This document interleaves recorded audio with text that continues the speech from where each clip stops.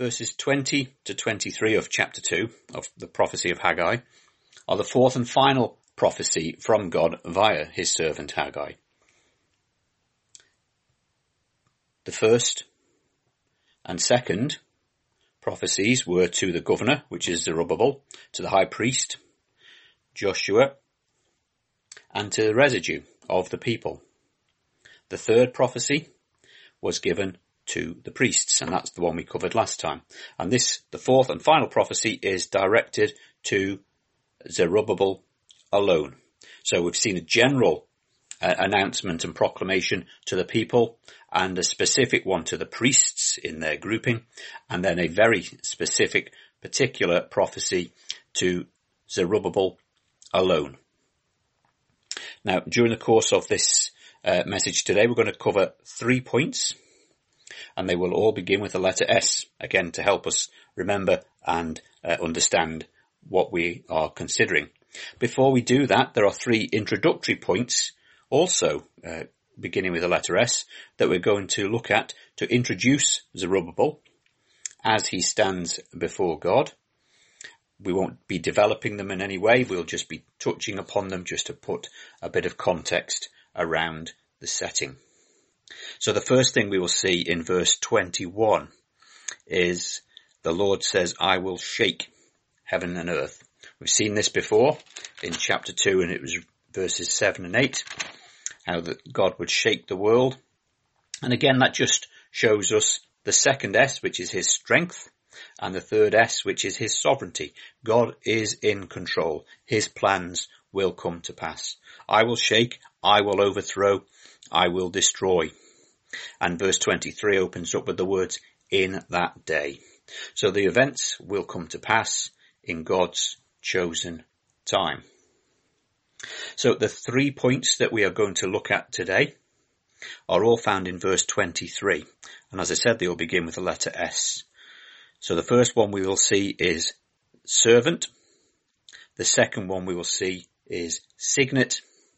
And the third one we will see is selected. Servant, signet, and selected. So the first of these is servant. Now, contrast verses 21 and 23. The Lord says in verse 21, speak to Zerubbabel, governor of Judah. Verse 23, in that day, saith the Lord of hosts, will I take thee, O Zerubbabel, my servant. So, initially when you think about those two titles, which one is the better title? Governor or servant? If we were just to take it in that context, governor would sound to be a more impressive title, wouldn't it? But if we widen the context and think of it this way, governor of Judah, a small province, so yes, still a grand title in a small context, whereas the other title is servant of God, because he calls him my servant. So once you widen the context and understand more about it, the title my servant is a much grander title than governor of Judah, because it is my servant, servant of God. As I was reading those words, my servant, I started to think of Mary in the New Testament, how she called the Lord Rabboni, which is to say, my master. So, if Zerubbabel is called by God himself, my servant, Zerubbabel could respond to that by saying to God, my master, or Rabboni, a very personal title. Like we have in the Lord's Prayer, where we can say, our Father. What a privilege, what a blessing. So Zerubbabel is called my servant. The reference back to 2 Samuel chapter 7 tells us that David was also referred to by God as my servant. So Zerubbabel is in good company. David also wanted to build a temple for the Lord, but the Lord told him, not so. The temple will be built by your posterity, but not by you. But there was a willingness there on David's part. His heart was right. I live in a grand house. The Lord lives in a tent, or his glory dwells in a tent. This can't be right. He wanted to give the Lord the glory that was his due. He built the temple, or wanted to build the temple. Zerubbabel did build the temple, or was instrumental in overseeing the work thereof.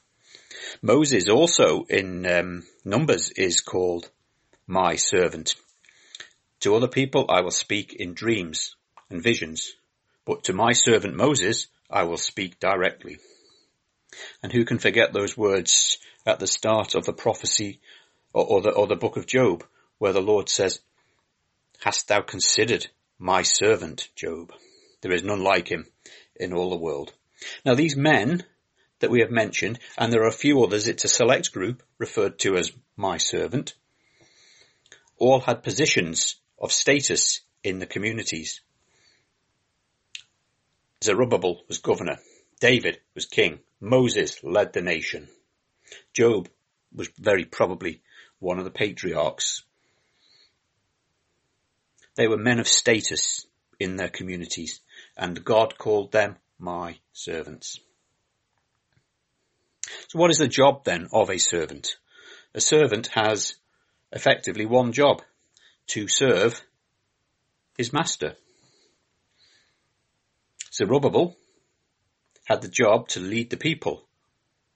In his service, his job was to lead the people, the remnant, the residue as they are called here in this book, to lead these people, to oversee the spiritual work of the building of the temple. That was his earthly specific work for that time. And we can apply this to ourselves. What is our reasonable service? What is expected of us? To obey God. In short, obedience is better than sacrifice. To obey God, to be obedient to his will, to be prepared to do what he says, to go where he leads. To be like Zerubbabel and to hear and to listen when the Lord speaks to us. To strive to love God with all our heart, soul, mind and strength. Jesus too gives us an example, doesn't he, of service. I'm going to read a few verses from Luke chapter 22, verses 24 to 27. He's talking with his disciples, and there was also a strife among them, which of them should be accounted the greatest. And he said unto them, the kings of the Gentiles exercise lordship over them, and they that exercise authority upon them are called benefactors. But ye shall not be so. But he that is greatest among you, let him be as the younger, and he that is chief, as he that doth serve. For whether is greater, he that sitteth at meat, or he that serveth? Is not he that sitteth at meat? But I am among you, as he that serveth. So Jesus himself set an example as one who serves. The very fact that he came into this world shows that he was prepared to serve his people in being the one to die in our place and for our sins. We sang Jehovah Sidkenu, the Lord our righteousness. He was our righteousness because we could not offer for ourselves. He willingly did. He served the Father by coming in the first place. He was obedient to the will of the Father. If it be possible, take this cup from me. Nevertheless, thy will be done. He was obedient. He was a servant. Now let us imitate Zerubbabel as he imitated Christ in serving God. The second S is signet. We read that again, don't we, in verse 23. I'll take thee, O Zerubbabel, my servant, the son of Shealtiel, saith the Lord, and I will make thee as a signet. So, just for clarity, what is a signet? was often a ring that would be worn on a finger, obviously, or on a chain around the person's neck. And the signet would carry the seal of the master or the king. Documents, for example, would be sealed in wax. The document would be sealed with wax, and the imprint of the seal would be placed into the wax so that they would know if the letter had been opened, but also from whom it was sent. Or the seal would be used as dipped in ink to sign a letter or a document. So the signet then was a sign of authenticity, that it was something that was genuine. It was a sign of importance. And again, the greater the import of the person, the greater the importance of the seal. So if it was from a commercial master, it would have a certain amount of importance for sealing deals and such like. But if it was the seal or signet of the king, it would have a great deal more importance. And also the signet was a sign of value. Bearing in mind, if it was carrying the authenticity and the importance of a king, for example, it would have the value of being from the king. It was so valuable, apparently, that they would very, very rarely leave the person that was to carry it. So, for example, the king would wear his seal or his signet on his finger or round his neck at all times. Or, if he wasn't to wear it, it would be worn by somebody who he had absolute trust in. So the king could designate somebody to carry the signet, but it would be somebody who he trusted implicitly. So this gives us an example of what God is saying to Zerubbabel. You will be a seal or a signet, a sign of authenticity, a sign of importance, and a sign of value. Now, he clearly wasn't a ring or an imprint, but the symbol is there to help us understand the principle. So when he spoke, people would know that this was from God because he had God's seal. He had God's blessing. People would know that he was a servant of God. So that would give him standing amongst his own people, beyond his status as governor, but he was the seal or the signet of God. As we said before, governor is a highly regarded position in earthly society. Servant of God is a higher position in heavenly kingdoms. So, signet of God is a higher title and a greater position than governor in an earthly kingdom. So, whereas he had respect earthly-wise, he had now greater respect heavenly-wise amongst the people.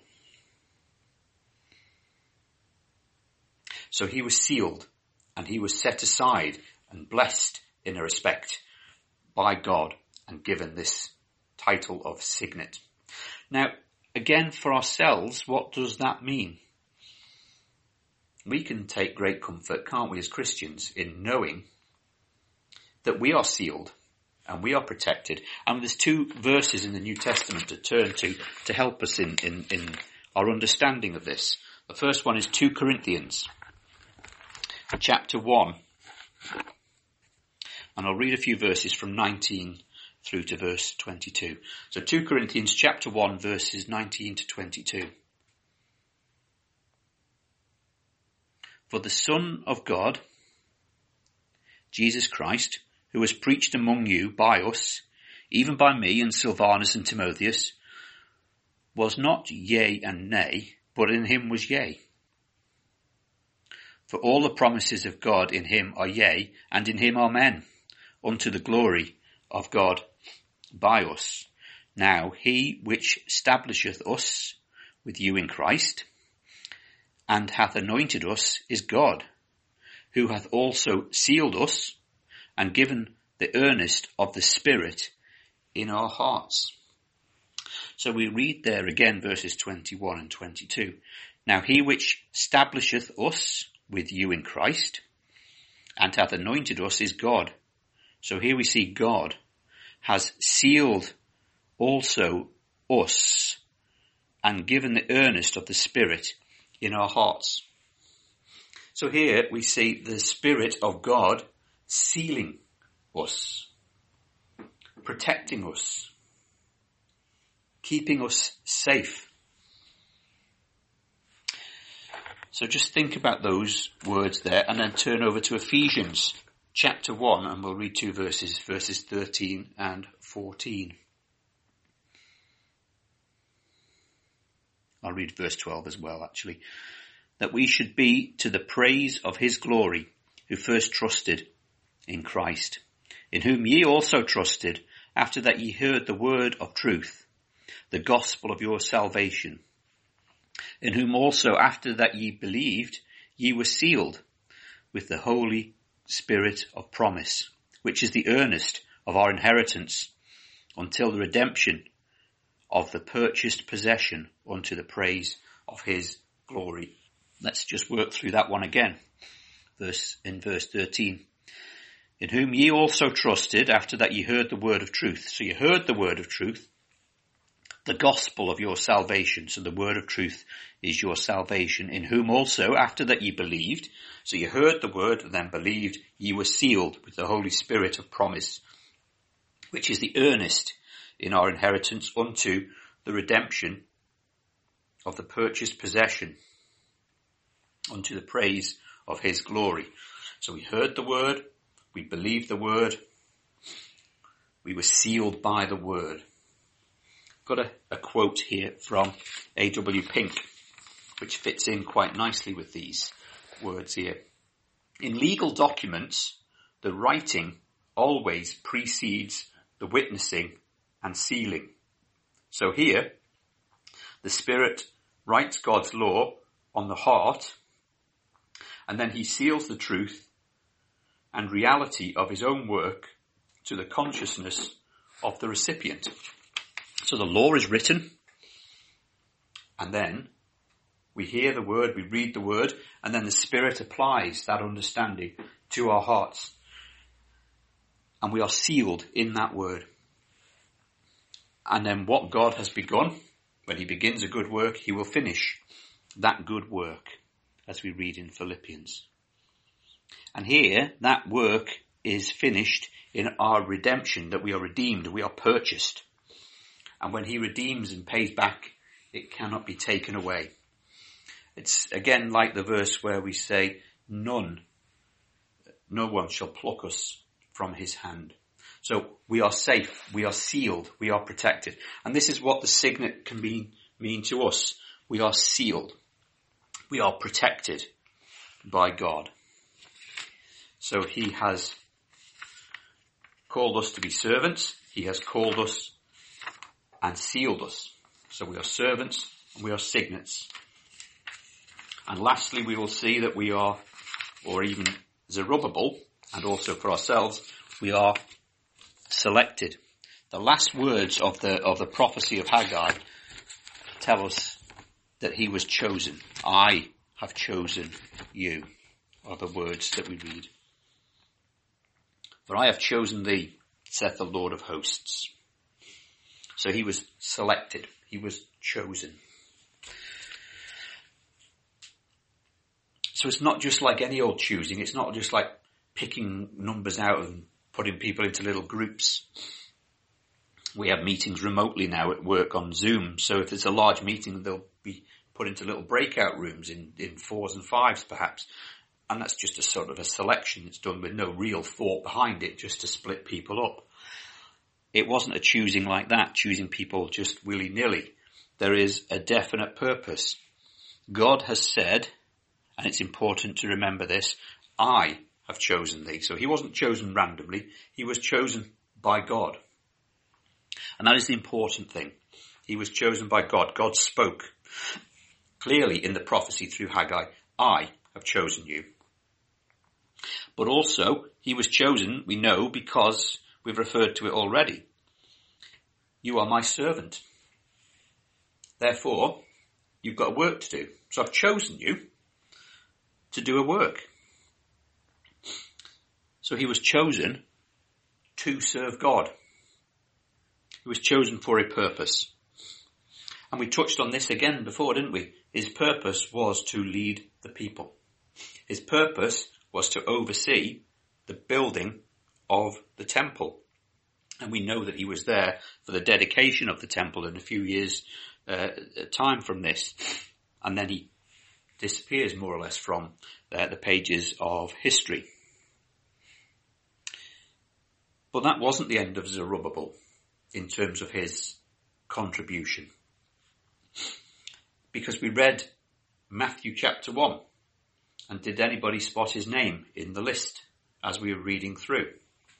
There were a few familiar names in there. You know, David was in there. But Zerubbabel was also in there, in the genealogy of Jesus Christ, recorded for all history. So this was the wider plan. This is what was happening here. And this is what was referred to in the shaking. I will shake the heavens and the earth. I will send the Messiah. And you will be part of the line that leads to the Messiah. You have a work to do now. But your ultimate work is to be part of that line and to be blessed in that respect. And we read in Hebrews, don't we, of the great chapter of faith. Those men who were listed for what they did and how they were faithful to God. But others, looking forward, didn't see the blessing, but they looked forward. Zerubbabel would be one of these. He would look forward to the knowledge that these things would come to pass in some form. But he would never see with his own eyes the fulfillment of these things. He would never see the coming Messiah, but he looked forward in faith. David also, we read in chapter 7 of 2 Samuel, where we read earlier of how he was desirous of building the temple. And the Lord said to him, not so. But also we read that he was called my servant. But here is another similarity between David and Zerubbabel. David is also in that line. You won't build a temple, David. Your ancestors will build the temple. But you will be part of the line for the ultimate temple, the eternal temple in Jesus Christ the Messiah. So here with Zerubbabel, you will carry on and you will see the temple being built. But this is only a foreshadowing. This will point you to the real temple, Jesus Christ the Messiah. And so he was selected. He was selected for a specific work at that time, and he was selected for a very specific work to be part of the line that would lead to Jesus Christ. Now, there are people who have been through history, and in the Bible we read of them, who selected for a very specific purpose even before they were born. We read of Jeremiah, you will be a prophet and you will build up and hew down. And John the Baptist would prepare the way.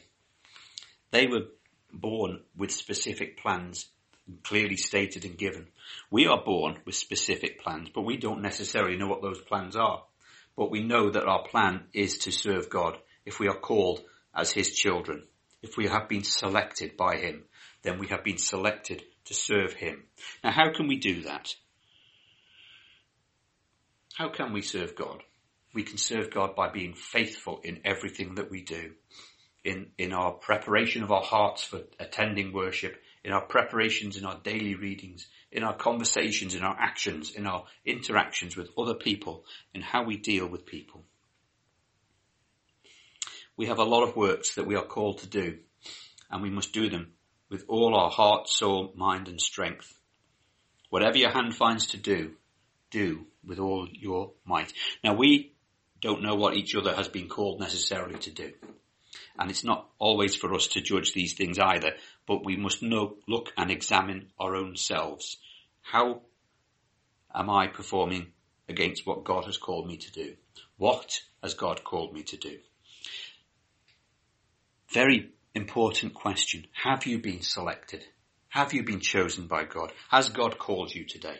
Have you heard God's voice? Did he speak to you? And if you do serve God, then we know that we are sealed and that now no one can pluck us from God's hand.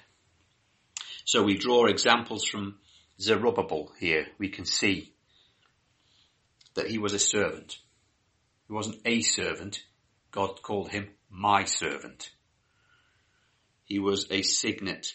He was a seal. He wasn't a seal. He was God's seal. And he was selected. He was selected by God for a work. And he did his work. And may we learn from these examples, and may we be challenged to follow Zerubbabel in that he followed God. Amen.